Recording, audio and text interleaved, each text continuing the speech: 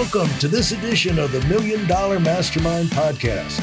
This is where we pick the brains of high achievers from all walks of life and get their hard-earned, real-world insights on winning. I'm your host, Larry Weidel. You were in lacrosse, you were playing, you had a coach.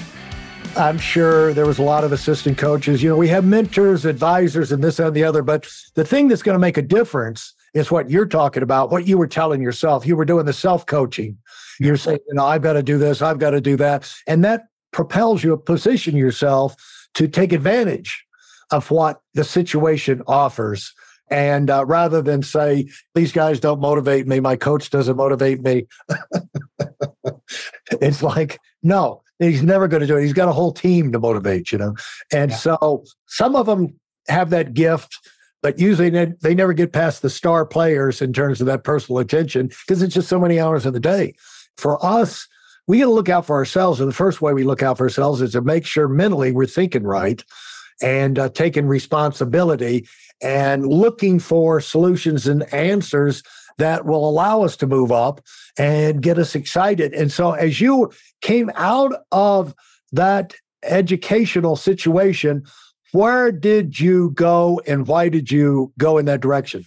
As I said, I kind of always saw myself as working in finance, working in that field, private equity, that type of stuff. So going through college, it was the same experience. A lot of the kids I was playing with, their parents were in finance. It's just kind of like a lacrosse thing. The community very much comes from that area or that career field. So I was thinking it was the same thing. Luckily, there was some period in between college, like during the summers, where I would go work on Block Island as work at a marina. And I was working at a marina, tying in $1 million boats, servicing these $1 million boats. And at the same time, I was meeting all these other people that own these boats. And more of them are realizing we're not in finance. They didn't have a corporate career, but they actually had their own businesses.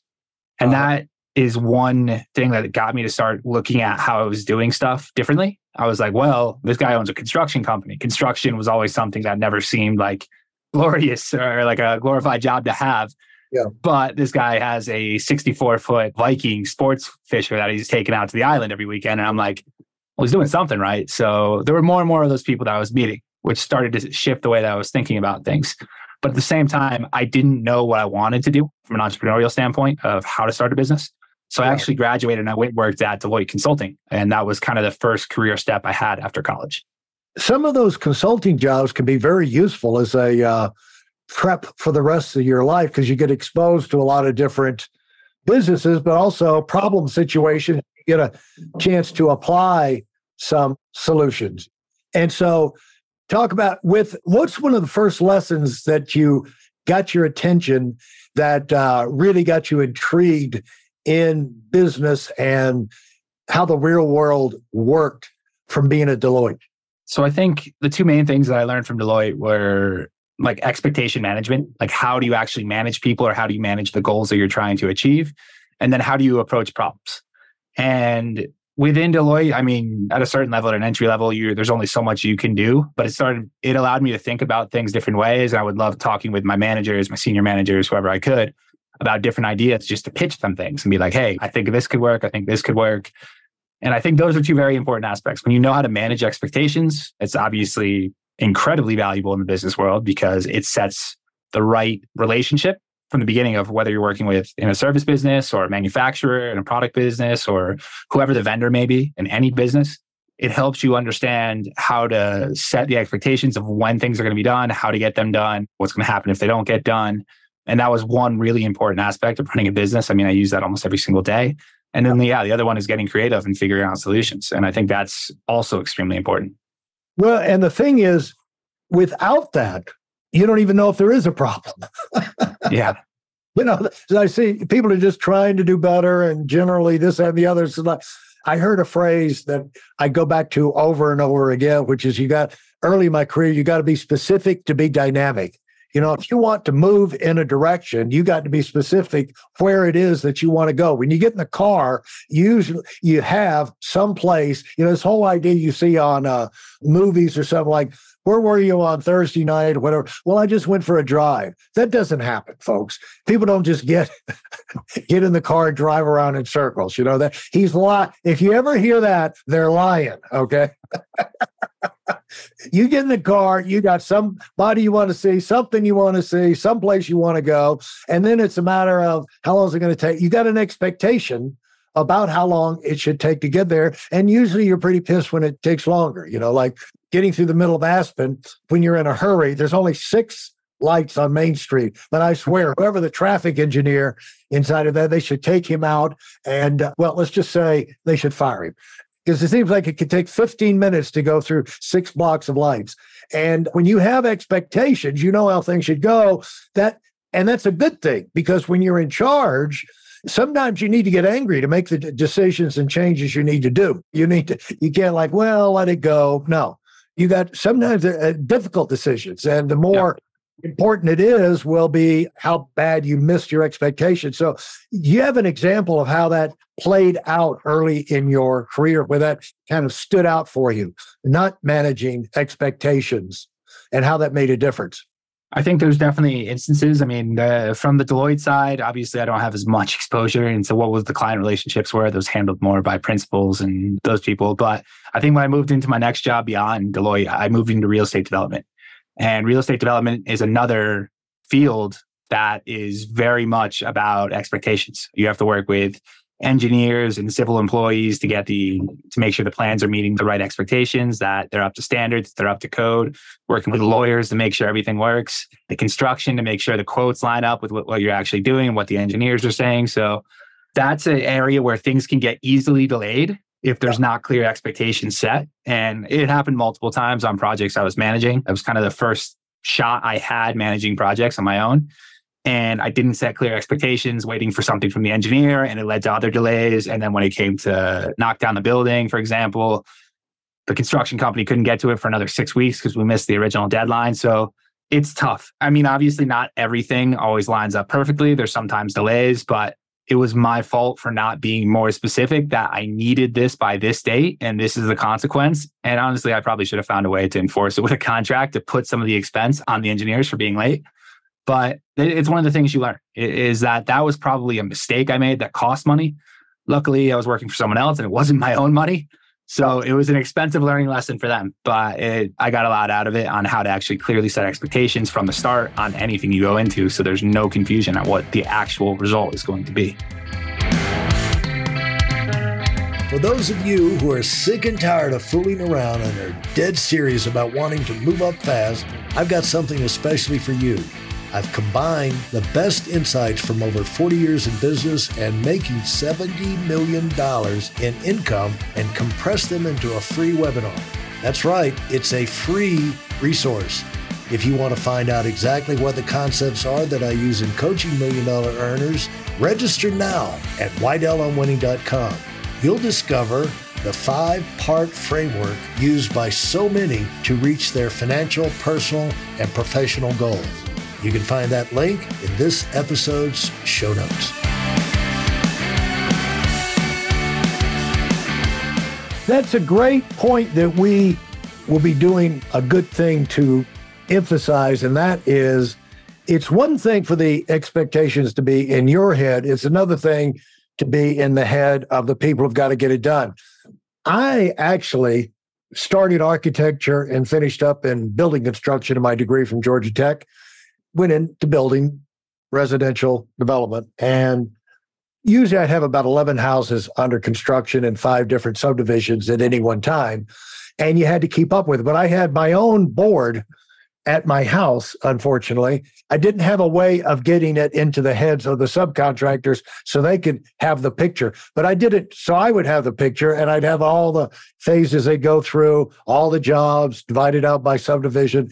And I had pins. I'd have a green pin if they were on track. I'd have a yellow pin if it was starting to get a little problematic. And if it was a crisis mode, red pin, I cannot remember right now, looking back on it, whenever you start with a subcontractor, there's always an expectation of how long it's going to take for them to do it, because it's what they do. They work on these projects all the time for you. But I don't remember ever getting into the routine of saying, okay, today's the 15th. Ordinarily, this is a 10-day project for you. Be great if it was 8, you got done in 8 days. Can you do that? I'm going to pencil that in. We're going to see if you can get done by 8. That would have made all the difference. It didn't, I was a rookie. It didn't occur to me. Exactly. Yeah. And I mean, I agree. I made the same mistakes in the projects I was working on. I mean, whether it was construction, whether it was health approvals or one of the common things I was dealing with was asbestos removals, those types of things. There are always ways to motivate people to do things faster. And usually it's monetary, but knowing that there were ways to get clear expectations, try to achieve things ahead of time. Looking back, now that I know that, I probably would have used that a lot more to incentivize things and keep things moving along. Yeah, and what it does for us in the supervisory position is when you do that, you're making things easier for yourself. Because you're getting the other party on the same page with you, not only in terms of what needs to be done, but when needs to be done, and when it would be, you get it done with a smile on your face, or you get it done and there's not a smile on the face. And you get them to where, because I find that a lot of people, unless they're serial narcissistic lying dogs, they like to work with people and do things well. They want a smile at the end of the project. They want a pat on the back, and it's just fair to go ahead and let them know this is how you're going to get the smile and the pat on the back, and maybe a little incentive bonus, of some kind. And those don't have to be much. You know what I'm saying? And, I'll tell you one thing. This is a totally dead technique used in the world today, but very powerful. Send them a note. If you think, like people who do things for you, if you send them a note, nobody sends them a note. Nobody writes anything down. And I remember when I was in recruiting, training, development, I was one of the youngest guys, and everybody worked with me was older than me. But when I'd write them a note, and I'd feel bad about it, because they're going to who's this kid sending me a note that I had a great month, something like that. What a joke. But that's not how they receive it. They'd be like, oh, thank you. It's just come from the president or something. Yeah, no, it has a big impact. And note writing is not something I do. It's maybe a good idea to try, but the way I do it is one-on-one calls with employees. That's the way I handle it now, at least. I mean, it's an opportunity. At first, it's usually them scared, very scared, oh, what's happening? Why is the executive getting on the phone with me? But once we get on the phone, in general, they feel so much better after the call. It's we're recognizing you for doing a great job. Yeah. You did exactly what we expected, or you did everything up to the standard that we expected. And you deserve some recognition and appreciation for that. So for me, it's video calls, or it's a phone call, or even an in-person meeting, getting a coffee together if they're here with me in the office. But yeah, it does make a big difference when you recognize people for actually getting to the level of the expectations that you have. And those could be 30-second calls. I mean, you could back a 30-second calls. If you don't get them, leave a message. I've done things where on holiday seasons, you have a little extra time and you get in the reflective mood where I'll get a thing. And then I wanted to send up 30, 40, 50 text messages around the country. And one thing it does is makes us feel better. When you have your mind on appreciating people, you hear these things. I've got a gratitude journal of things like that. I try and be thankful for this and whatever. Well, this is kind of like another way of having a gratitude journal. It's go out of your way, spend some time, take a phone call, and touch base. Between me and you, I'll tell you something that I've been thinking about a long time. I just started this weekend. We all have relatives, cousins, uncles, aunts, whatever, that years can go by and you don't talk to them. And so I said, you know what? Some of these are kids. They're kids 50 years old or 45 years old, but they're the sons of some of my cousins, that are gone now, and I'm kind of a father figure in the universe there a little bit, and so you can just reaching out and paying it to, even with family, phone call to family or friends, like in neighborhoods where you used to live in the back, just touching base with people. Those type things have a positive benefit. And what I find is that you wind up being reminded of stuff that makes you better, even in your business, because just that deflection, because it's like recreation in the sense that recreation is getting you out of your standard routine to do something different, to allow space to come into your head. And that's a way you can like take a recreational type break by reaching out to somebody else and having a little conversation and a little appreciation. And then it has positive benefits. But now let's go. You're in this thing. And how did you make that transition from working inside? Now, was this your own business or did you go to work for another? You were working for another company. You took another position. Yes. I was actually working for Sears at the time before. While Sears was still a company. But the first project I came on to, kind of going back to my finance roots before I really found the entrepreneurial urge, was a REIT spinoff of Sears. So we spun off a $2.2 billion REIT. Then from there, I stayed on and moved into the development side. So that was who I was working for at the time. That was another unique experience. One of the cool things that I personally took out of it was, Sears was a burning ship. It was going down. Everyone knew it. And people were jumping ship. They were trying to find other jobs, trying to move other things. So it created a lot of opportunities for myself within the company that I took. For example, we had a whole real estate development team. I mean, Sears owned, I think at the time, like 260 different stores. And we were looking at how we could redevelop it, how we could reposition it. But there's only 2 people on the team. Everybody else had left. And I just pretty much went, and I was working directly with the president at the time of the real estate side. And I was like, hey, do you need help on the development side? I want to move into development. And he was like, yeah, sure. So from there, I went from being an analyst to being a real estate developer, and literally a simple conversation, just asking, expressing what I want. I was able to probably move my career 5-6 years beyond where I would have been if I had just gone through the entire process. So I think that's another really important thing to point out, is that if there's something you want, you need to ask for it, or you need to show that you want it and let other people know that you want it, or you're just going to be sitting around on your ass. Yeah. And that even starts with looking out there and following your natural curiosity and raising your hand. Let people know that how else are they going to know if you don't let them know? Exactly. Yeah. That's the big thing, is like, if you don't ever voice what you want, if you don't make it known to the world, the world's never going to give you anything. You're not going to have any new opportunities come to you. And I think that is one thing that a lot of people that don't make the entrepreneurial jump or feel stuck in a lot of situations are struggling with, is that they're not actually putting out what they want to other people. So there's no way that any other people are going to come to them looking to give them what they want. Right. Now, how did you get to the point where you had the 3 friends, you and 2 friends? Yeah. And how did that relationship develop? Where did that come from?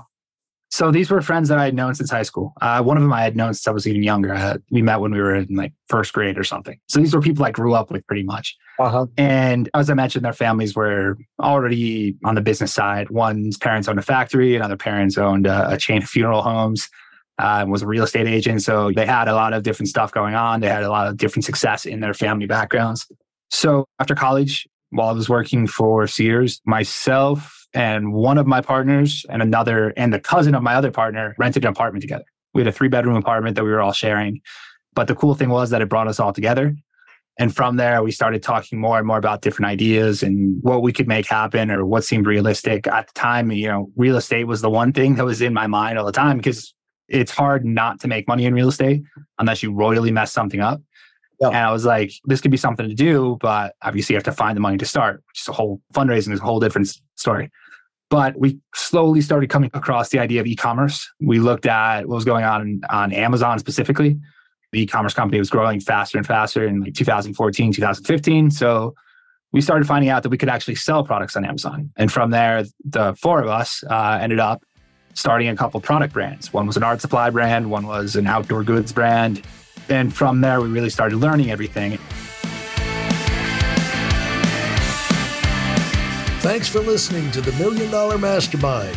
If you felt there were any valuable takeaways from this episode, please take a minute and leave us a 5-star review. Your feedback is important and really helps us get the word out to a wider audience. Remember, we have a valuable webinar that is absolutely free. Register for it right now at whitealumwinning.com. Thanks for listening.